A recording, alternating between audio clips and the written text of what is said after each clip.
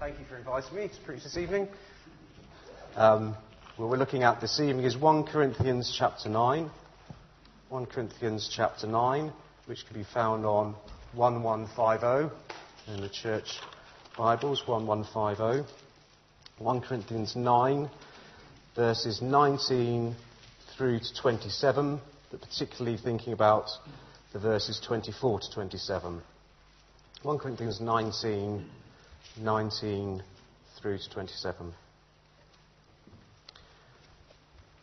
Though I am free and belong to no man, I make myself a slave to everyone to win as many as possible. To the Jews, I became like a Jew to win the Jews. To those under the law, I became like one under the law, although I myself am not under the law, so as to win those under the law. To those not having the law, I became like one not having the law, though I am not free from God's law, but under Christ's law, so as to win those not having the law. To the weak I became weak to win the weak. I have become all things to all men, so that by all possible means I might save some. I do all this for the sake of the gospel, that I may share in its blessings. Do you not know that in a race all the runners run, but only one gets the prize? Run in such a way as to get the prize. Everyone who competes in the games goes into strict training. They do it to get a crown that will not last, but we do it to get a crown that will last forever.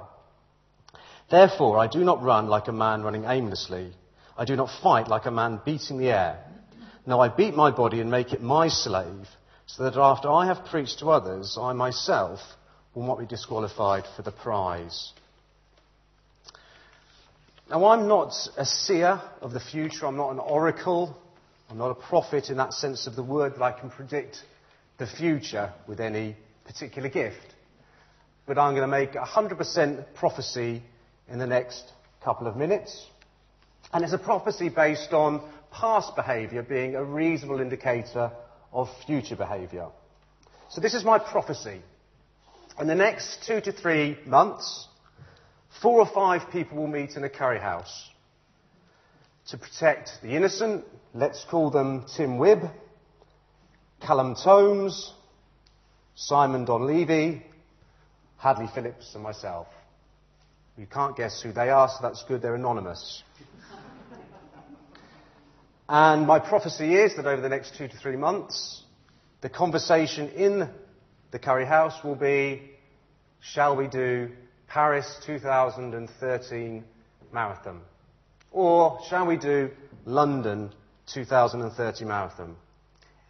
We all have particular reasons for wanting to do either a first marathon or another marathon. Some of us want to break 3:30. Some of us want to break 4 hours. Some of us want to just do a marathon for the first time. And the prophecy is that every single one of us, possibly not me, but pretty much every single one of us, will wholeheartedly say, yes, next spring we will be doing the Paris Marathon or the London Marathon. That is the prophecy. And the prophecy goes even further, that not one of us will start that race. Even though we are absolutely committed in our minds to running another marathon, none of us will line up on the starting line. Because, for one reason or another, the training is too hard. Our knees will give out, we can't do the training. We have other commitments, we can't do the training. The training is hard. And although we have this goal, although we have this kind of crown that we want, this 3:30, this 4 hours, or just to complete it, my prophecy is that none of us will start in 2013 because the training is hard. We'll come back to that in a second, those anonymous people that may or may not enter another marathon, and my prophecy is that they won't. This is what the message says, Paul says. He says, you've all been to the stadium and seen the athletes race. Everyone runs, one wins. Run to win. All good athletes train hard. They do it for a gold medal that tarnishes and fades. You're after one that's gold eternally. I don't know about you, but I'm running hard for the finish line. I'm giving it everything I've got. No sloppy living for me. I'm staying alert and in top condition. I'm not going to get caught napping. telling everyone else all about it, and then missing out myself. So Paul's here in Corinth, and almost undoubtedly he would be familiar with the Isthmian Games that occurred in Corinth every couple of years or so. It's a bit like the Euros. It wasn't quite as big as the Olympics, which obviously happened in Olympus, but in Corinth, the Isthmian Games happened every couple of years. Big, big, big event. Just like the Euros, possibly only second to the World Cup. Absolutely massive. And in a not dissimilar way to the modern Olympics, there'd be running events, there'd be long jump, there'd be wrestling, there'd be boxing, gymnastics, even equestrian. And Paul would have seen these athletes training hard for this goal that they were after, being the best athlete in the Isthmian Games. And we know that Paul likes analogies from running and fighting. He tells us to run the good race in certain places. He tells us to fight the good fight. So here he is in a not dissimilar way to if we were living in Stratford in the East End. And over the next few months, well, next few weeks in fact, we look out of our window and we see these athletes training for the Olympics. And we notice the level of commitment that they put into it, day in, day out, week in, week out. And here's Paul making this analogy between these people training for the Isthmian Games, or maybe the people training for the Olympics 2012, and our Christian lives. And he tells us two things, that training is important, but also knowing what the crown is about is as important, if not more so.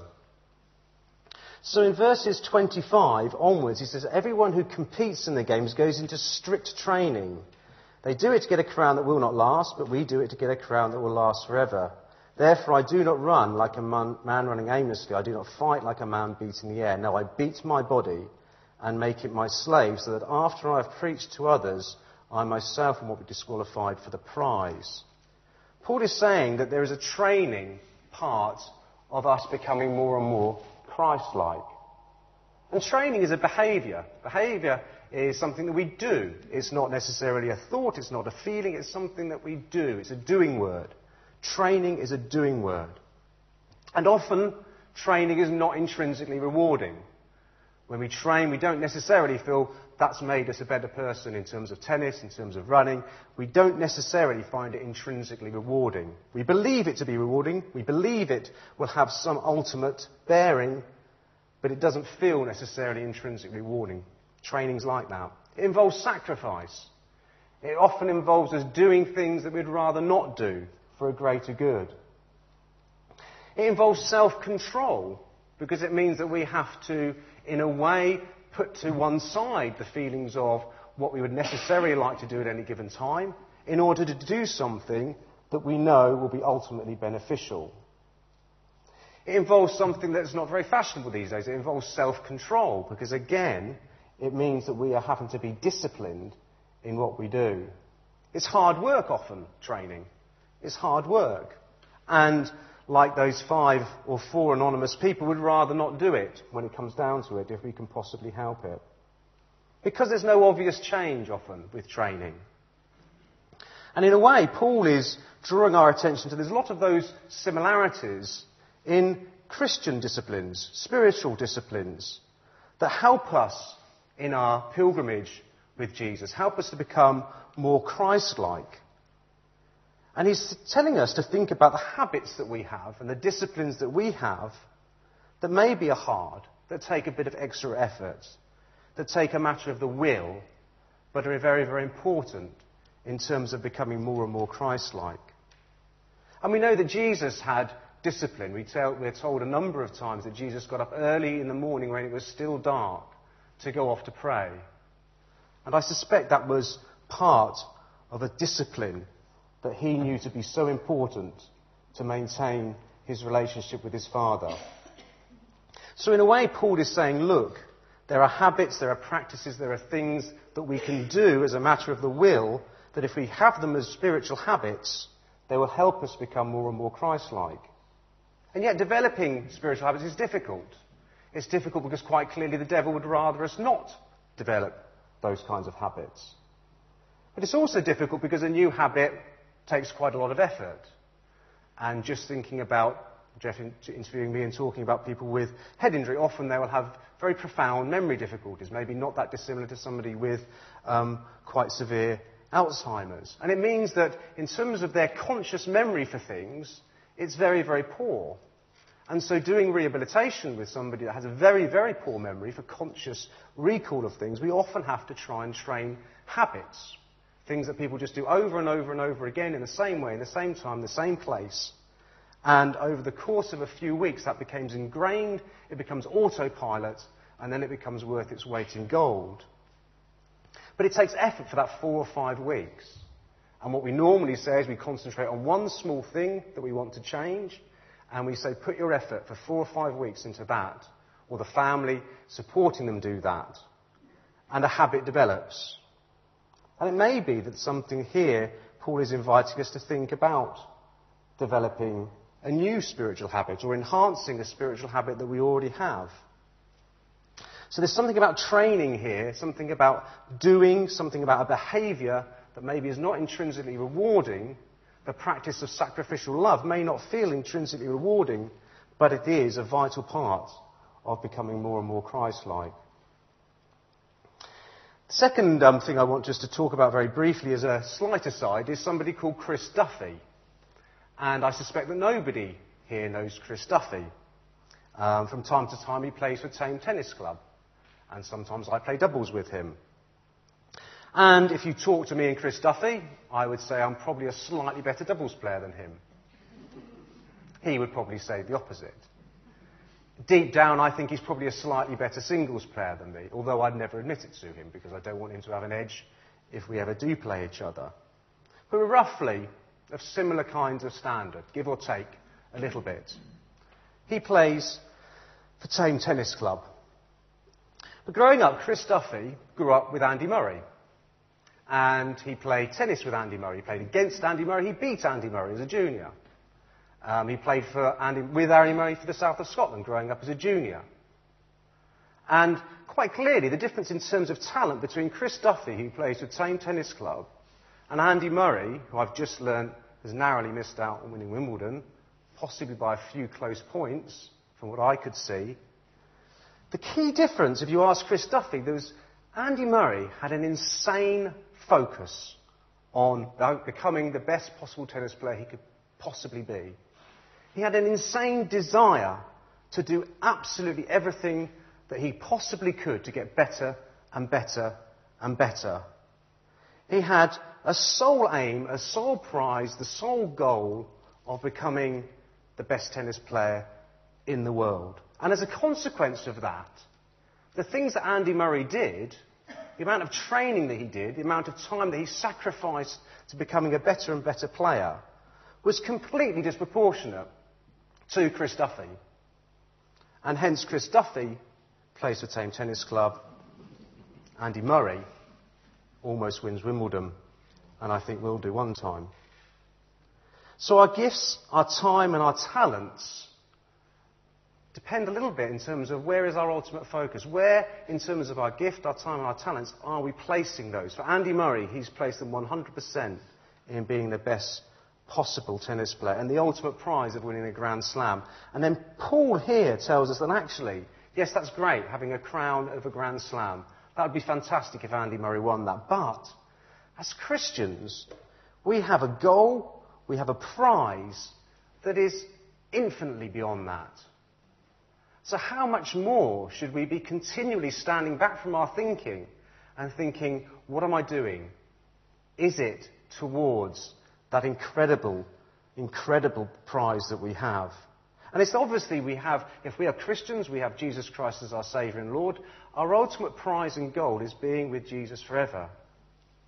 And that is a prize that is beyond conception.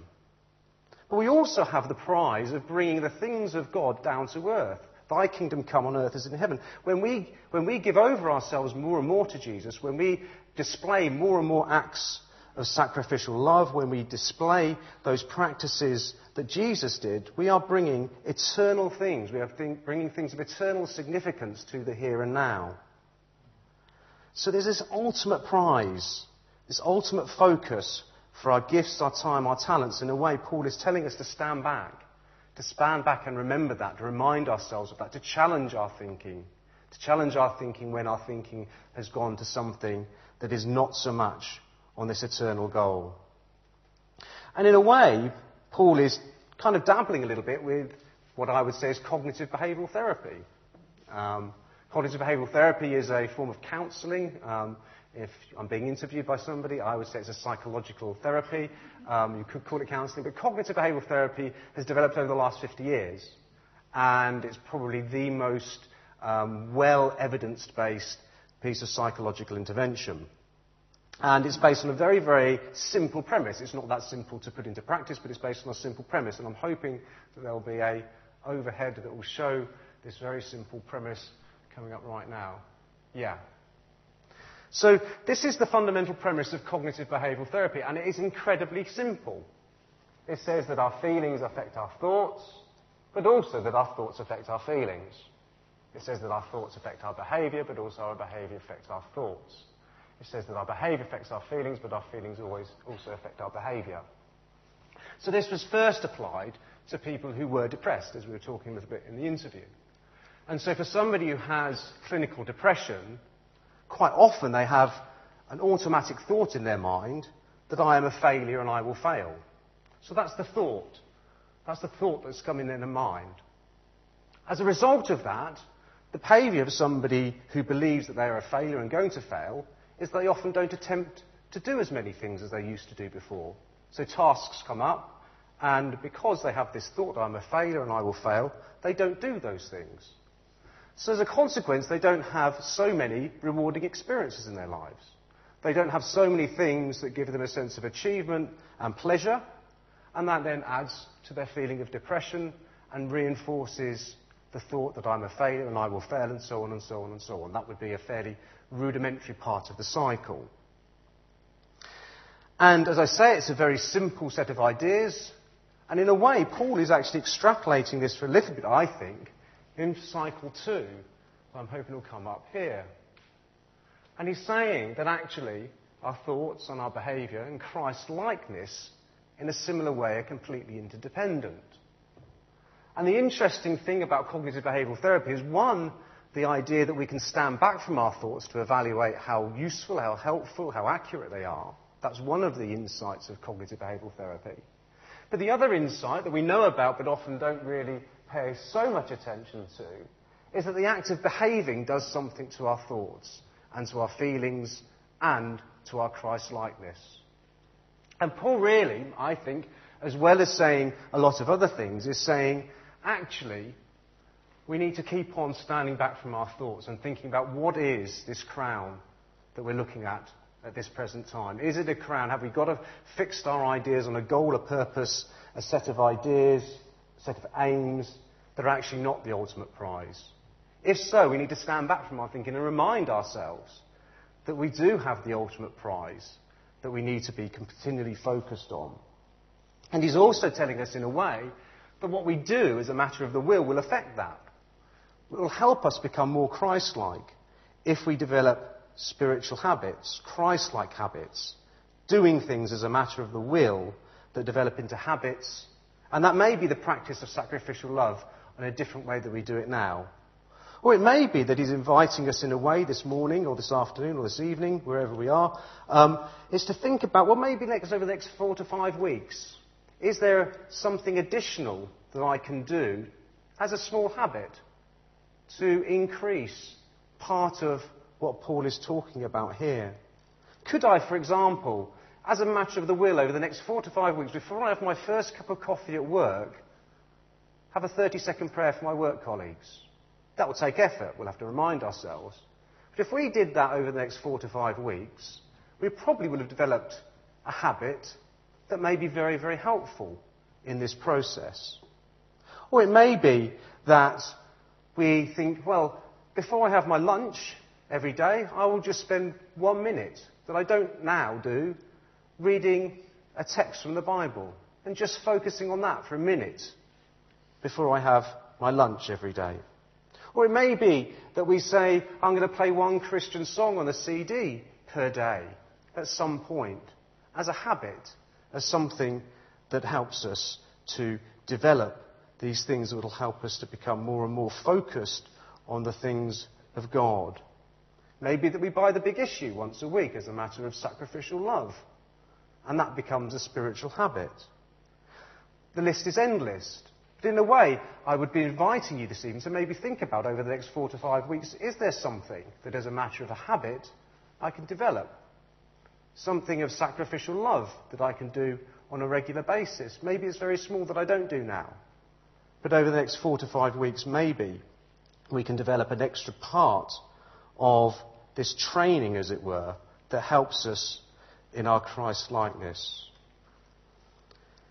And the second thing clearly Paul is telling us is to continually to stand back and challenge our thinking about what is our prize, what is our aim, what is our goal. Because we have an incredible crown.